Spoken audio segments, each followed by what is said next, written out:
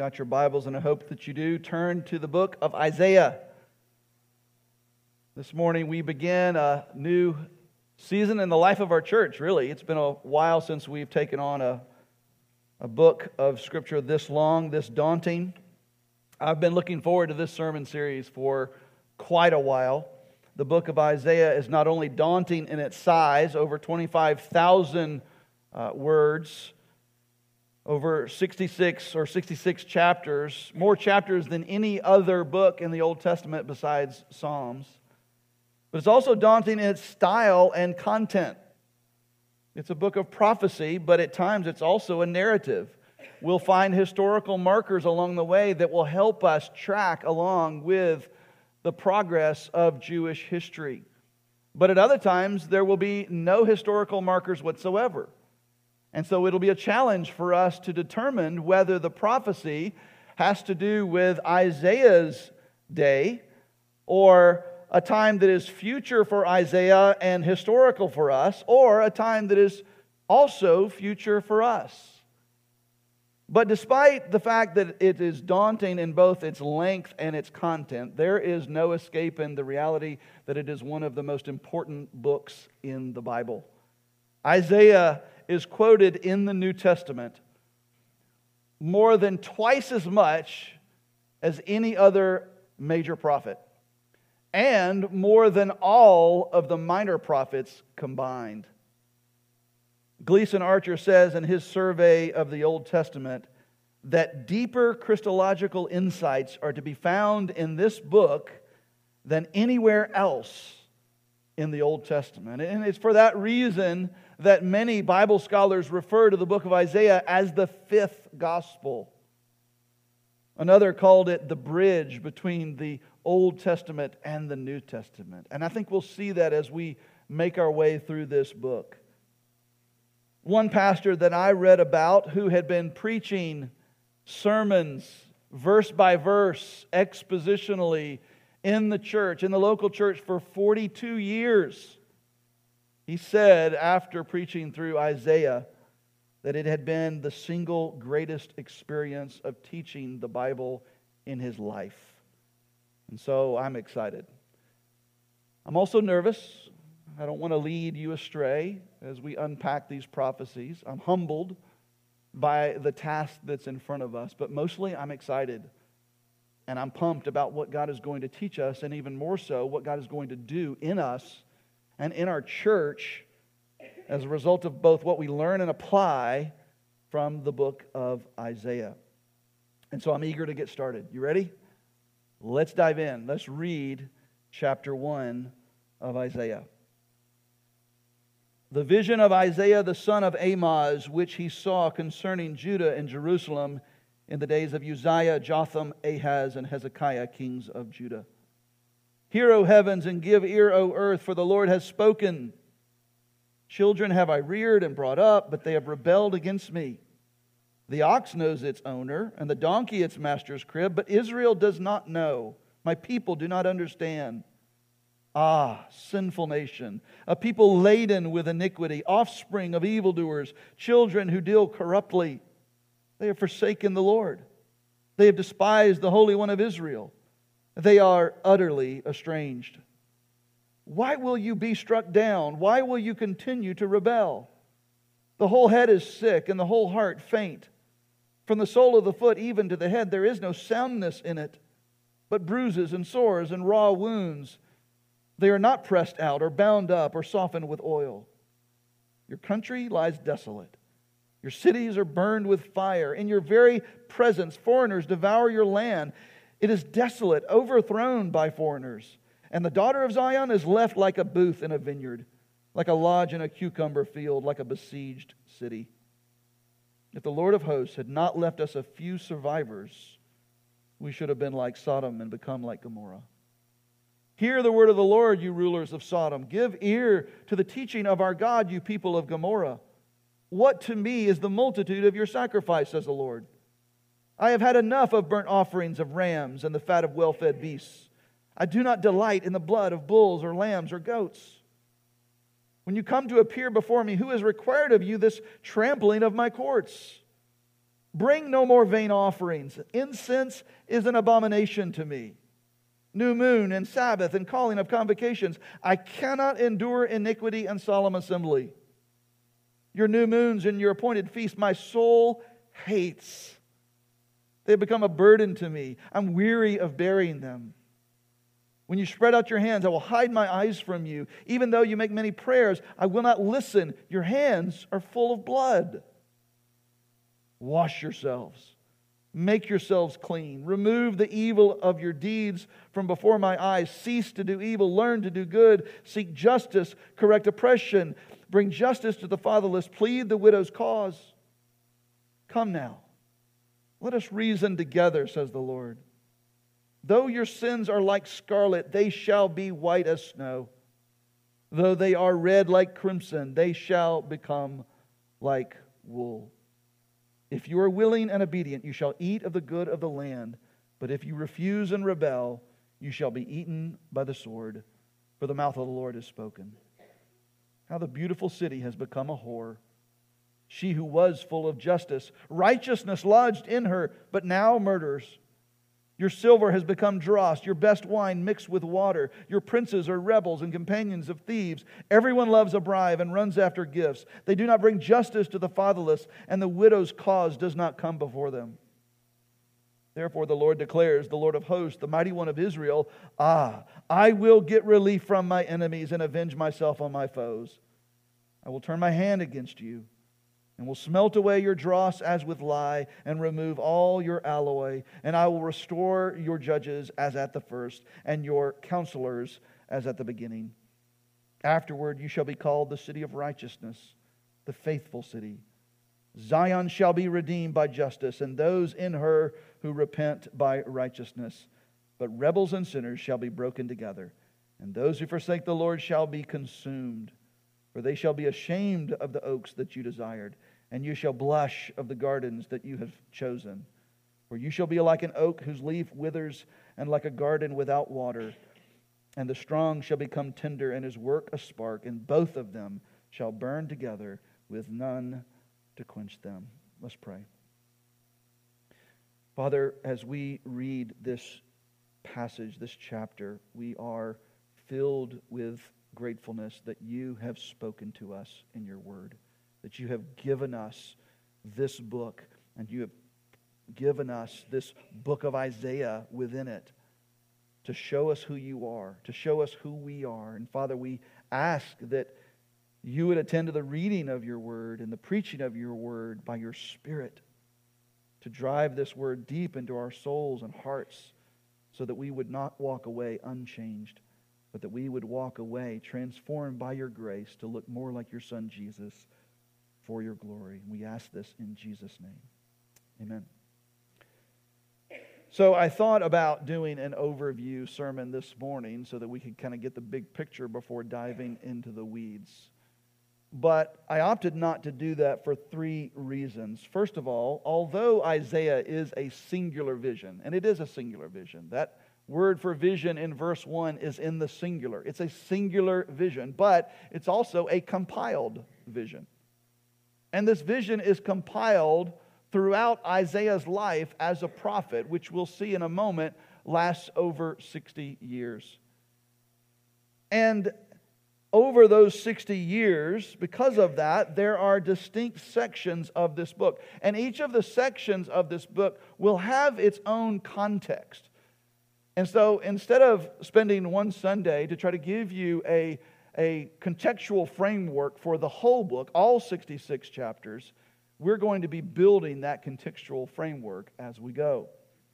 But the second reason why I didn't want to spend an entire sermon giving an overview is because this first section, chapters 1 through 5, do that itself. Chapters 1 through 5 are kind of a preface to the rest of the book. If you're familiar with Isaiah at all, you might recall that Isaiah's call to ministry comes in chapter 6. But we have 5 whole chapters of prophecy that come before that. And so according to my study, chapters 1 through 5 are not prophecies that he received prior to his call to ministry in chapter 6, but rather they are summary prophecies that are representative of the book as a whole. And so they serve really as a preface for the rest of the book. One of the things that we'll note in chapters 1 through 5 is that there are no historical markers whatsoever in these first 5 chapters. Beginning in chapter 6, we're going to see historical markers, things that are happening in Isaiah's life as he gives prophecies, and that'll help us to determine where we are in the story. But none of that happens in chapters 1 through 5. But rather, what we have in the first 5 chapters are themes that begin to repeat over and over throughout the book. Themes like the holiness of God, the sinfulness of man, the vanity of idol worship, the need for God's people to return to their God and be rescued, and the focus on the nations. And all of this is going to come out for us in these first 5 chapters. And so over the next 5 weeks, we're going to get a pretty good picture of the book as a whole as we look at this first preface to the book. And then the third reason why I'm not doing an overview this morning is because we actually get a mini overview in verse 1. In verse 1, we get the who, the what, and the when of this book. So let's look at that. First, the who. Verse 1 begins the vision of Isaiah, the son of Amoz. And so the writer is Isaiah, and he is the son of this man named Amoz. We don't know a whole lot about Amoz. Rabbinic tradition tells us that he is the brother of Amaziah. And Amaziah was the father of and the king before Uzziah, who is the king during the time in which Isaiah begins to prophesy.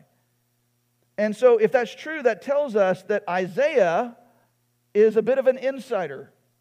He's a part of the royal family, and so he's speaking to us from a place of privilege in the royal family of the southern kingdom of Judah. But his name means the Lord saves. And so although he is from royalty himself, his very name means Yahweh or Jehovah saves, which in reality is a very fitting summary of the entire book. The Lord is the one who saves. He is the only hope for the salvation of God's people. Another part of the who here is the audience to whom the vision is for. He says the vision of Isaiah, the son of Amoz, which he saw concerning Judah and Jerusalem. And so what happens here in the book of Isaiah begins to unfold about 200 years after the united kingdom of Israel splits into the northern kingdom of Israel and the southern kingdom of Judah. So that's when he begins prophesying, and he's prophesying specifically to the southern kingdom of Judah and its capital, Jerusalem. So that's the who. What about the what? This is a vision from God. He says, the vision of Isaiah the son of Amoz, which he saw. The vision, the hazon which he saw, hazah. The hazon which he hazad. It's the same root word in the Hebrew in both places. The Hebrew word for vision, hazon. We'll see that 35 times in the book of Isaiah. And every single one of those 35 occurrences, it refers to truth being imparted by the Lord to His people through Isaiah. And so this is truth that is given by God to Isaiah by way of supernatural divine revelation. But this divine revelation is referred to as a vision which he saw. And so, though we may be tempted to treat this the same as one of Paul's letters, we can't read and study and dissect and interpret the book of Isaiah in the same manner in which we would seek to do so with an epistle from the Apostle Paul or a narrative from Dr. Luke like we did with the book of Acts.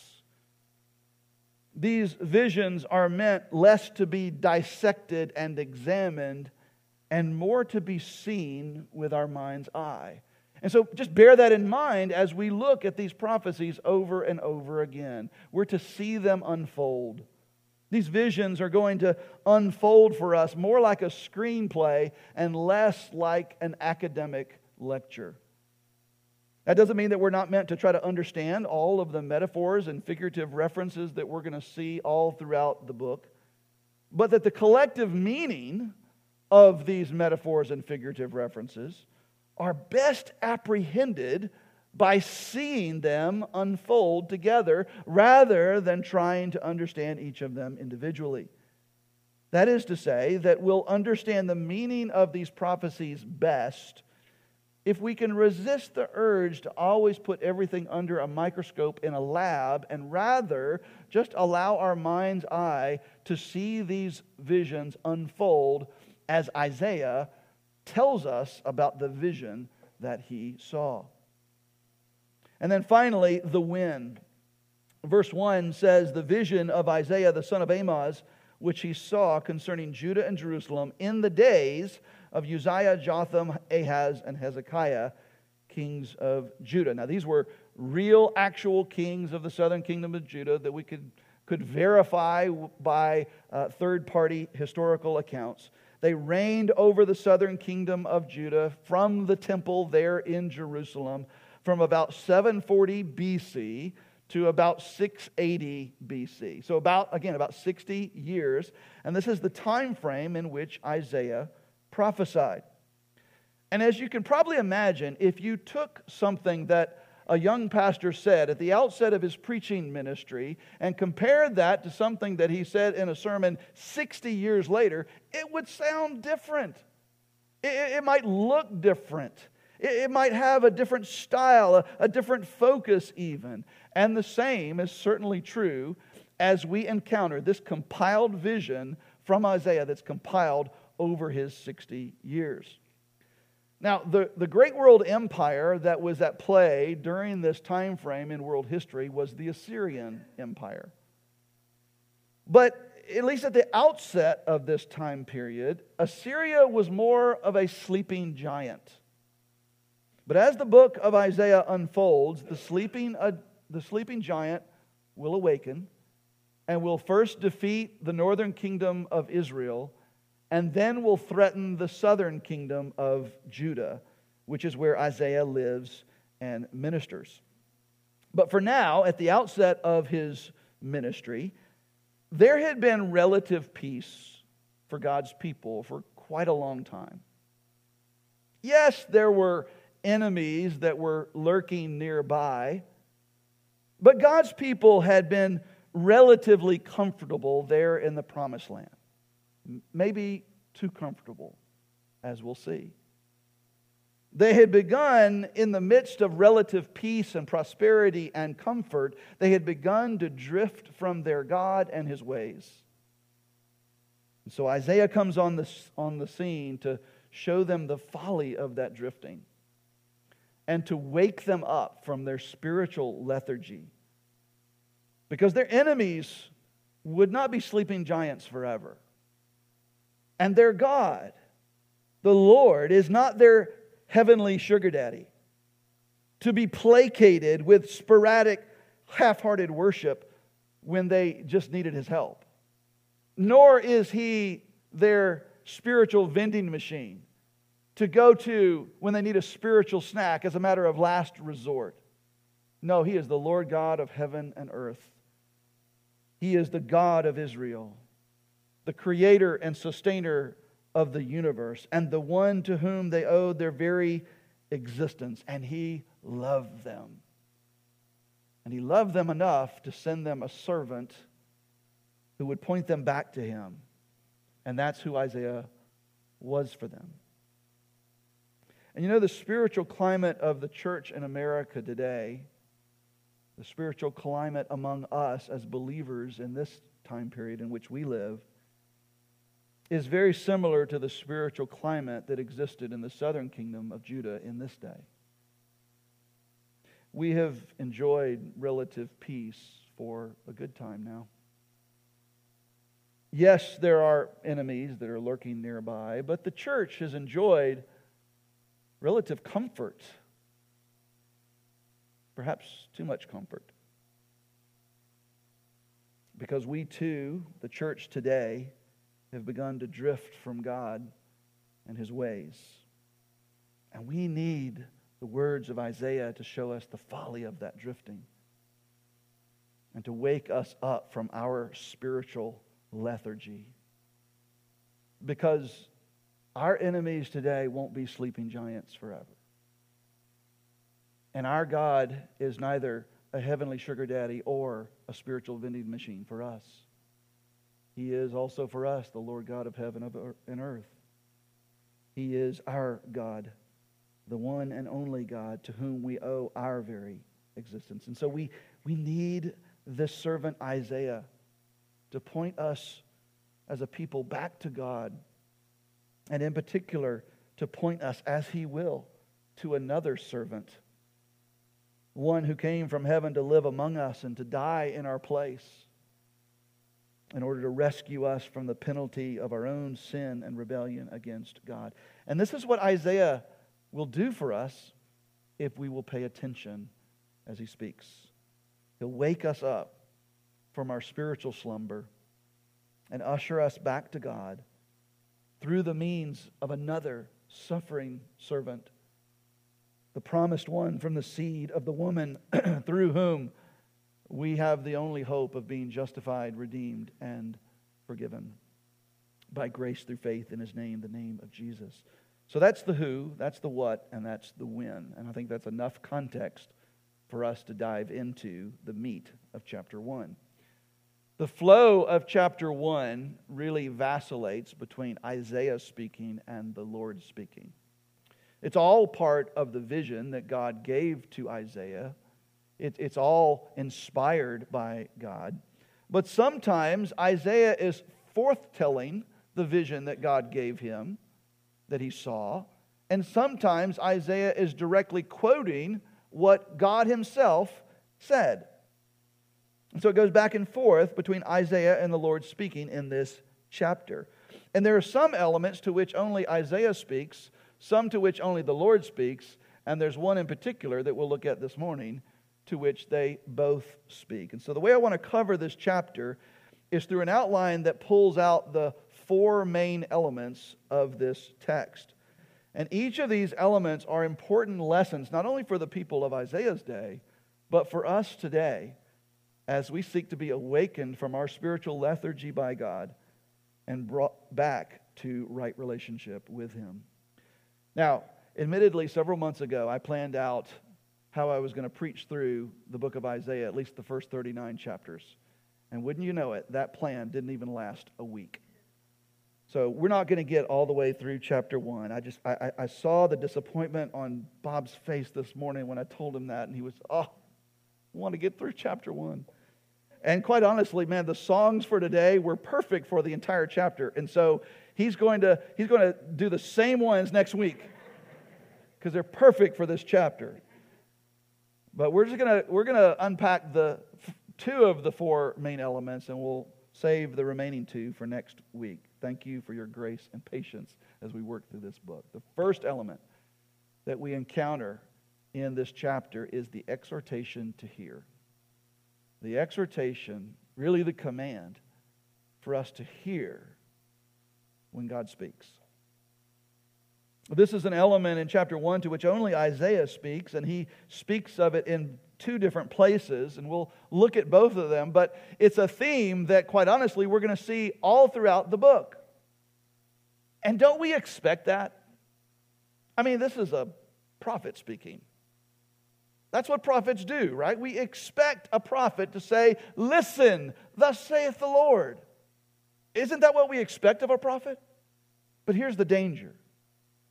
Because we expect that, because we expect a prophet to say, "The Lord has spoken, so listen to Him," we can often brush this off as just preliminary or meaningless formality and miss the significance of it. Church, the Lord has spoken and the Lord is speaking. The question is, are we listening to Him? Church, are we listening to when the Lord speaks? Isaiah says in verse 2, "Hear, O heavens, give ear, O earth, for the Lord has spoken."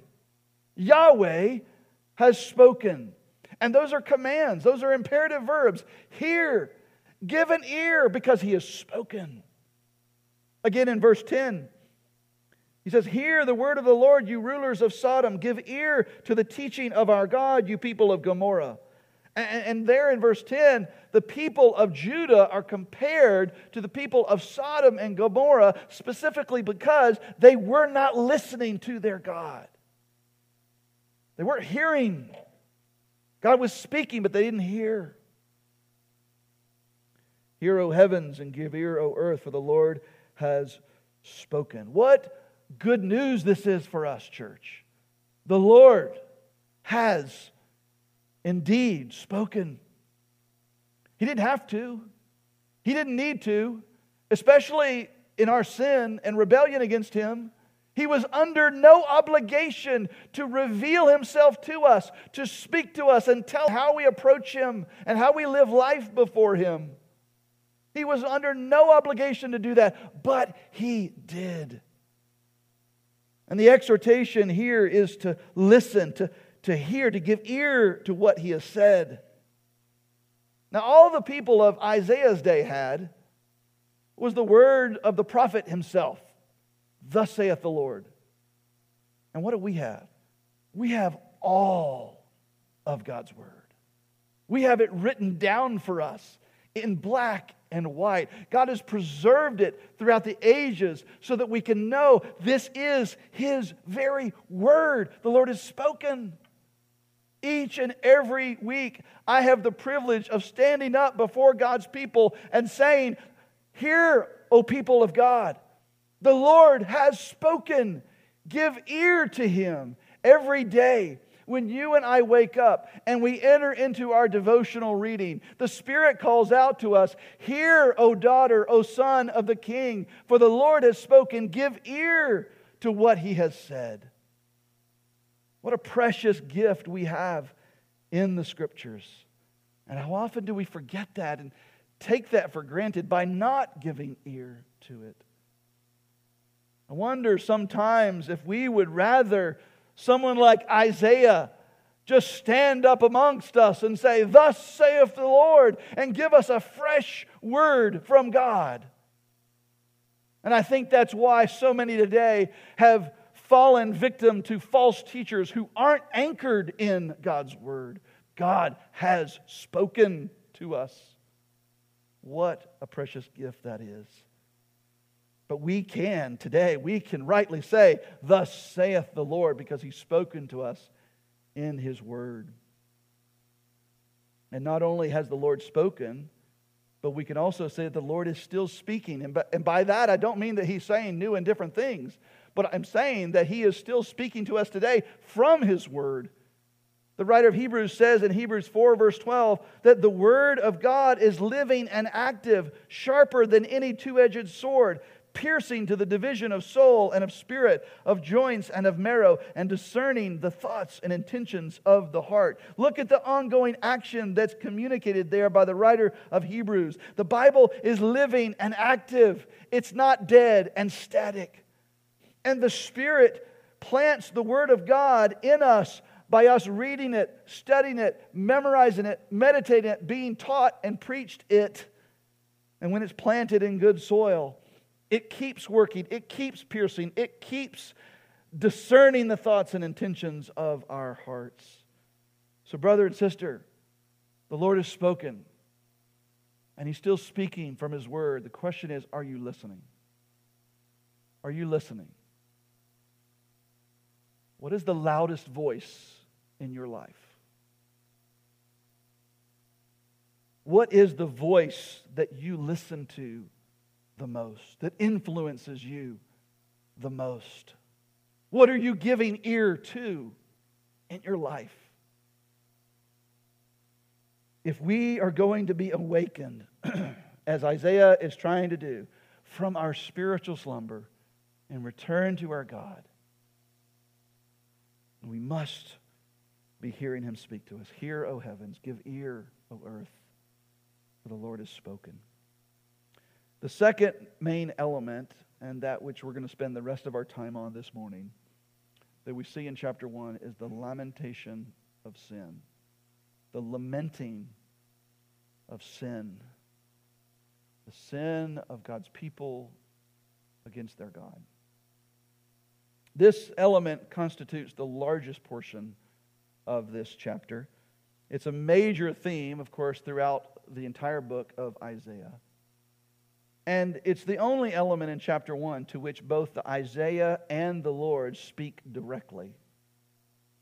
And their lament over Judah's sin is expressed in two ways. I want to cover them in depth. First, he expresses his lament over Judah's sin by describing the incomprehensibility of sin. The incomprehensibility of God's people sinning against their God. The insanity of that. And then secondly, he expresses that lament by giving us pictures of the consequences of sin. So first, we see the incomprehensibility of sin. Given who God is, and given who we are in light of God, it makes no sense for us to rebel against Him. It is incomprehensible. It is inconceivable. The Lord Himself first expresses this, beginning in the second half of verse 2. He says, "Children have I reared and brought up, but they have rebelled against me." And so the Father not only chose these people as His own inheritance, He not only chose them to be His children, but He raised them up. He reared them. He brought them up. He delivered them out of the famine in Canaan and provided for them down in Egypt. A few centuries later, after that had gone bad, He then delivered them out of slavery in Egypt through the Red Sea into the Promised Land. But still they rebelled against Him. It's incomprehensible, inconceivable. In verse 3, he attributes their sin to no longer knowing Him. He says, "The ox knows its owner, and the donkey its master's crib, but Israel does not know. My people do not understand." The word know there in Hebrew, yada, it's covenant language.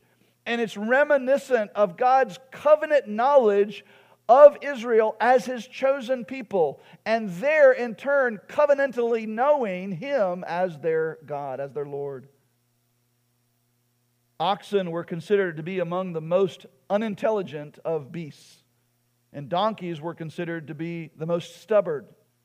And together they're often used in Scripture to refer to people who are incredibly obtuse and stubborn with respect to their relationship with God. And even the ox would not be so obtuse as to fail to recognize who his owner is and do what his owner says. And the donkey, though famous for his stubbornness, would not be so stubborn as to run away from the source of his protection and provision in his master's crib. God's people sinning against their God is incomprehensible. It is a form of insanity.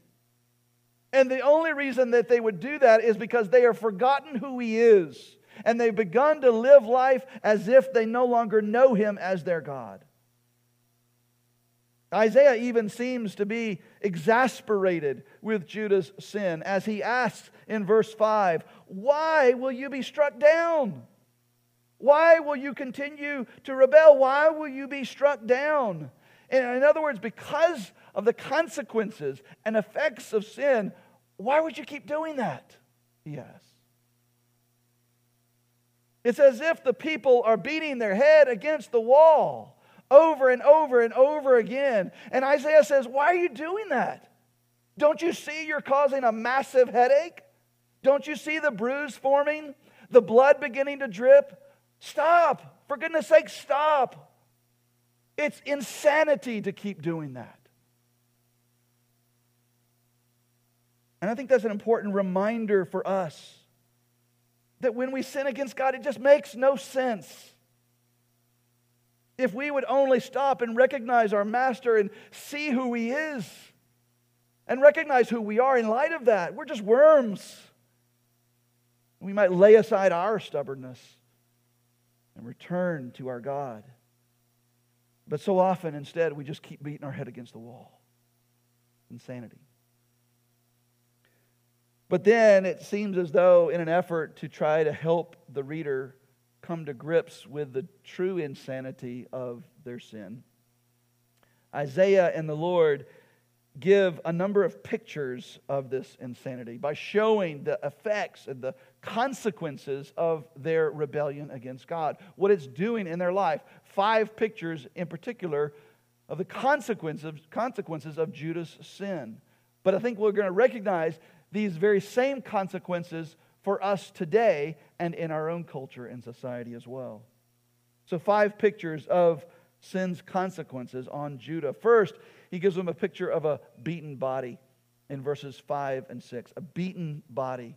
He says, the whole head is sick, and the whole heart faint, from the sole of the foot even to the head. There is no soundness in it, but rather bruises and sores and raw wounds. They are not pressed out or bound up or softened with oil. In other words, don't you see what you're doing, Judah? You're beating yourself up. You're wounding yourself with your own sin.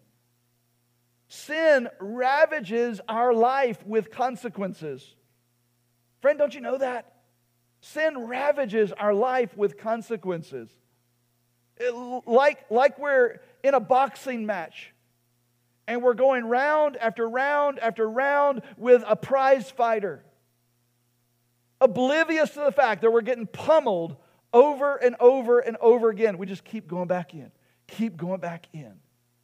It's insanity. We're beating ourselves up. Why do that to ourselves, Isaiah asks. The second picture that he gives here is that of a besieged city in verses 7 and 8. In these verses, Isaiah is giving Judah a prophetic picture of Judah, the southern kingdom, overrun and defeated by its enemies. So this hasn't happened yet. So it's a picture of what will happen if they don't stop. This is what's going to happen. This is what it's leading to if they keep doing this. Your country lies desolate. Your cities are burned with fire. In your very presence, foreigners devour your land. It is desolate, as overthrown by foreigners. And the daughter of Zion is left like a booth in a vineyard. So it's vulnerable, like a lodge in a cucumber field, like a besieged city. Don't believe the lie that sin only affects you. Sin doesn't just affect you. It affects those who are around you. It affects people that you love that are around you. It puts them in danger. Makes them vulnerable to attack. The consequences of sin spread out.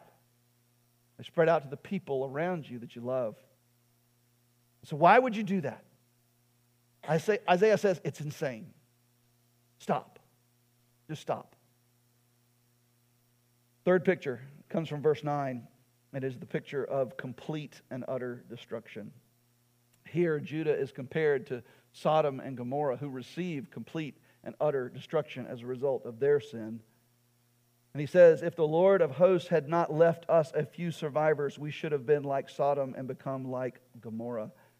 In other words, because of her sin and rebellion against God, what Judah deserved was complete and utter destruction like Sodom and Gomorrah received. And that's what would happen to Judah. All of Judah, all of her cities, 100% gone. That's what would happen if. And that word if is the first hint of the hope of redemption in the book of Isaiah. The hope of potential rescue and escape from what we deserve. He says, if the Lord had not left us a few survivors. This is the first hint of hope in the book of Isaiah, that their covenant God would not, in fact, completely and utterly destroy them, but would save a remnant, a few survivors from among them, from whom He would eventually bring His Son, the servant, the Messiah. But this complete destruction is what Judah deserved and what Judah would get apart from God's redeeming grace. And so he says, why would you keep doing that which causes you to deserve complete and utter destruction. It's insanity. It's incomprehensible. The fourth picture comes from the Lord himself, as in verses 11 through 15, he gives us the picture of the vanity of empty religion. And some of God's strongest words of condemnation in the book, certainly in this chapter, come from this passage where he talks about the vanity of empty religion. He says, beginning in verse 11, "What to me is the multitude of your sacrifices? Put all your sacrifices together. What is that to me? What is that to me? All that you have to offer God, you bring to me. What is that to me?" He says, I've had enough.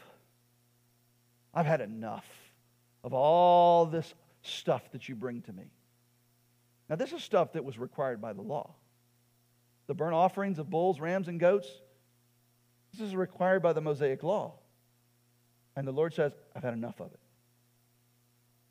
I don't delight in the blood of bulls and goats and lambs and goats. When you come to appear before me, who is required of you this trampling of my courts? Because it's empty, and you bring these animals before me, it's just trampling my courts. That's all it is. I've had enough of it. It says, bring no more vain offerings. Incense is an abomination to me. This is harsh. New moons and Sabbath and calling and convocations. I cannot endure iniquity and solemn assembly. You want to know something that God can't do? He cannot endure iniquity and solemn assembly. He can't endure it. No more. Your new moons and your appointed feasts, my soul hates them. They've become a burden to me, and I am weary of bearing them. The Lord is tired of enduring their empty religion. And in verse 15, when you spread out your hands, I will hide my eyes from you, even though you make many prayers. I will not listen. Your hands are full of blood. Now, this is not saying that worship or religious observances is bad or wrong in any way whatsoever. But it is the vanity of going through the motions of simply an outward display of worship and religious observances that he cannot stand. While holding on to sin, coming into God's presence and going through the motions of worship to Yahweh, while holding on to sin, embracing our rebellion and refusing to let it go. God says, I hate that. It's an abomination to me. I think the key of this section is in two places. First, at the end of verse 13, when he says, I cannot endure iniquity and solemn assembly. It is the combination of those two things. It's not the solemn assembly. It's that you're coming with your iniquity for everyone to see, continuing to embrace it, and yet you're coming to this solemn assembly. And then also at the end of verse 15 where he says, I'm going to hide my eyes from you. I'm no longer going to listen to your prayers. Why? Because your hands are full of blood. It is the insanity of sin that makes us think that we can impress God with our presence. Or somehow put on a little Wizard of Oz show for God. Oh God, look at my sacrifices. Look at my worship. Look at my offerings of praise, God. But pay no attention to the sin behind the curtain. But God says, if you want to hold on to your sin and come into my presence and worship, you have missed the whole point of worship. Worship without repentance is hypocrisy. It's vanity, it's empty, it's pointless. You see, sin is insurrection against our King. That's what sin is. It's insurrection against our King. And if we come into His presence, into the presence of this King, hoping that our worship, our sacrifices, the things that we do for Him is somehow going to cover over that insurrection, that's insanity. And so Isaiah says, stop it. Stop it. Don't keep going on with the charade, he says. If you want to keep on sinning, just keep on sinning, but don't come in here and pretend it's not there. The vanity of empty religion. And this is going to be a heavy theme that's continued all throughout the book. And I think it's a heavy theme for us to continue to return to ourselves. Are we coming to just put on a show? Are we coming to just go through the motions of an outward display of worship? Are we trying to offer what we can to our God in hopes that He will pay no attention to our sin? There is no covering for our sin in that way, but only through the blood of Jesus Christ. The fifth picture that we have of sin here and the consequences of sin is the corruption of the city and her leaders. The corruption of the city and her leaders this is what Isaiah is lamenting about in verses 21 through 23. See, sin stains not only the sinner, and it stains not only those around us whom we love, but it has consequences on the culture itself. It corrupts the cities we live in and even the leaders who govern them. Look, beginning at verse 21 and following. Note here the transforming effect of sin. It takes what is good and it corrupts it. How the faithful city has become a whore. She who was full of justice, righteousness lodged in her, but now murderers. Your silver has become dross. Your best wine is now mixed with water. The value of silver was diminished by the presence of impurities or dross. And so this is talking about what is good and what is beautiful and it being corrupted by sin. Verse 23, your princes are rebels and companions of thieves. Again, what was good has been corrupted. Everyone loves a bribe and runs after gifts. They do not bring justice to the fatherless, and the widow's cause does not come before them. The good effect that the leaders were supposed to have on culture and society aren't having that effect anymore because they've been corrupted by sin. Sin corrupts everything, including the very cities that we live in, and including those who are called to govern and lead them. This is true in Judah's day, and don't we know it is also true of our day as well. And so Isaiah and the Lord Himself lament this. That's what all of this is. This is a lamentation of sin. They lament the insanity of sin, and they lament the effect and its consequences on everyone and everything in life. And so should we. We should lament sin in our own lives, in our brothers and sisters' lives, in the world itself, and we should lament sin's effect in corrupting us, in corrupting the people around us, and in corrupting society itself. There is absolutely nothing in life that is unaffected by the corruption and stain of the sins of man. And that is sad. And that is lamentable.